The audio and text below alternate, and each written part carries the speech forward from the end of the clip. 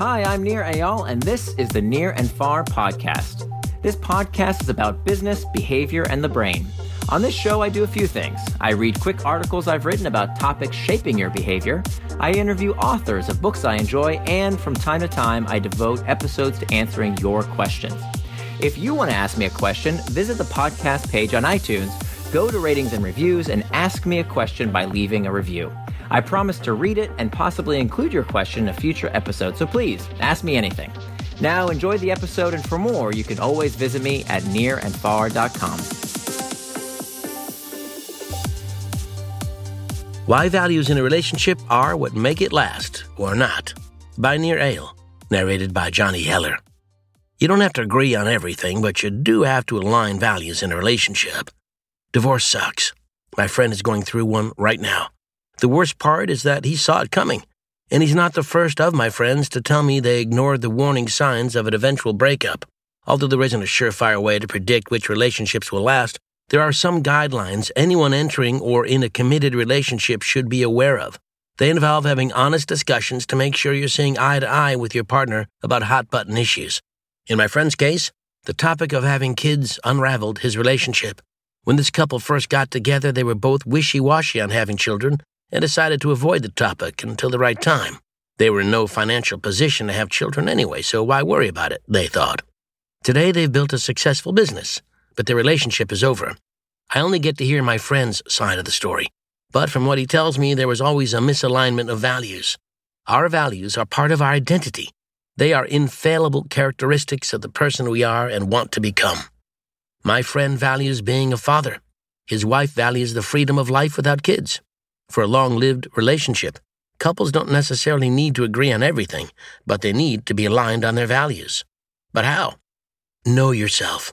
Before knowing what values to look for in a partner, you must be honest with yourself about your own. When we define values as attributes of the people we want to be, we can more easily prioritize what matters most to us. But few people can rattle off their values. To help, I've made this list of the 20 common examples of values. From that list, choose the top 5 values that embody the traits of the person you want to be. Feel free to add values that may not be on the list to your inventory. There are many others that may be important to you. It may help you to assign these values to the 3 domains of your life: you, your relationships, and your work. These 3 domains describe where and with whom we live out our values. Most importantly, they give us a structure we can use to plan. They help us take control so that the way we spend our time becomes an authentic reflection of the person we want to be. Once you've identified your values, take a look at your schedule. Do you make time in your week to live out those values? For example, if one of your values is to be generous, do you make time to live out that value by regularly volunteering, donating money to those in need, or doing something else to give back? If not, your value might be more of an aspiration, and it may be time to get real. Either make time in your schedule to live out your values, or be honest with yourself that the values you've identified aren't as important to you as you thought. A bit of self-reflection makes sure you don't make demands of your partner that you're not willing to back up with action yourself. I have a friend who is single but constantly complains about how hard it is to find a good man. Over dinner, I asked her what she was looking for in a partner. The first thing she said was that she was looking for the athletic type. I nearly choked on my food. She hasn't been to a gym in years. Now, fitness isn't a required value, but if you do value it, you can't expect your spouse to try to stay in shape while you only provide lip service. Don't be a hypocrite. Align around these relationship values. While falling in love, people tend to minimize their differences and maximize their similarities. But if a relationship is to last, we have to make a point of discussing our values with our partner. Some values are more foundational for romantic relationships than others. Here are some values that you would be wise to discuss with your partner. Parenting. My friend going through the divorce wishes he would have discussed this value with his now wife sooner. Is one of your values to become a parent? Some people feel strongly about having biological children. Others embrace the idea of adopting, acting as a foster parent, or having no kids at all. Some may want biological children, but only 1 or 2, while others want large families. It can be challenging to know if you want children later in life when you're young, but your romantic relationship will have the best chance of succeeding if you do the work to explore your wishes and communicate them with your partner. Don't just wait and see. Another question you might consider is what kind of parent you want to be. Imagine a job came along that paid more money yet consumed more of your time. keeping you away from your kids and partner.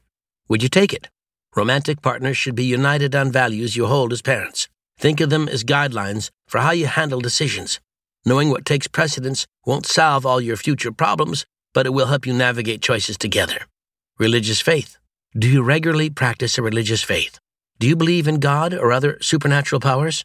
If you have children, is it crucial to you that they grow up in a particular religious tradition? Religion, or lack thereof, plays a significant role in the culture and life of a family.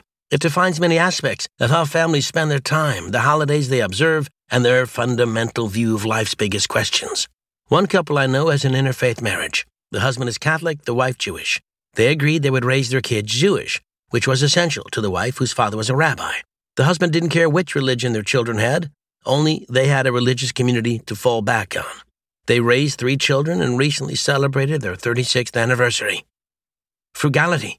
Money is one of the top reasons for divorce. Finances become such a significant issue in romantic relationships because a person's spending constantly demonstrates their values, offering up many chances for disagreement. For example, a person who values being independent in old age may follow a strict budget to invest in retirement. But if their partner values being adventurous and social and enjoying life in the present, they may spend money much more freely. One study showed that couples who disagreed on finances were twice as likely to divorce compared to those with common financial values. Interestingly, the study attributes marital separation over finances to differences in risk preferences. Risk attitudes determine investment decisions, such as housing for the family, said the study's author, Marta Serra Garcia, Associate Professor of Economics and Strategy at the Rady School. If spouses have different risk preferences, they will often disagree on common and very important investments in the marriage. And our risk preferences are often determined by, you guessed it, our values. For the couple I mentioned above, the person who values being independent in old age is likely to have low risk preferences, while their partner may have higher risk preferences. Determining your values and how risk-averse you are in financial decisions is an excellent barometer to measure how financially compatible you are with a partner. It enables even a spendthrift and a penny pincher to communicate and agree on a joint financial path. Turn your relationship values into time. Just as couples can have different values related to how they spend their money, they can also differ regarding how they want to spend their time. Quality time together without distractions is key to fostering and maintaining intimacy between two people. But quality time can look very different for each of you.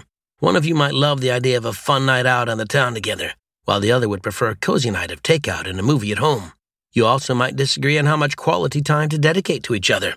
Having a few similar interests and getting on the same page about how much time you expect to spend together is vital in fulfilling each other's needs. For years, my wife and I were misaligned on how much time we should spend together. We constantly felt one of us was letting down the other, and we were giving each other the little scraps of time left in the day. The solution for us and many other couples is using a time-boxed calendar. By schedule syncing, a technique I describe in depth in my book, Indistractable, you build an agreement detailing the amount of time you'll spend together each week and an equitable split of household responsibilities. Long-term relationships between two people can be challenging, but that's part of what makes them fulfilling and life-affirming. Thanks for listening to this episode of the Near and Far podcast. You can always find more at my blog, nearandfar.com. And don't forget, if you have a question you'd like me to explore in a future episode, leave me your question in the form of a review for the podcast on iTunes.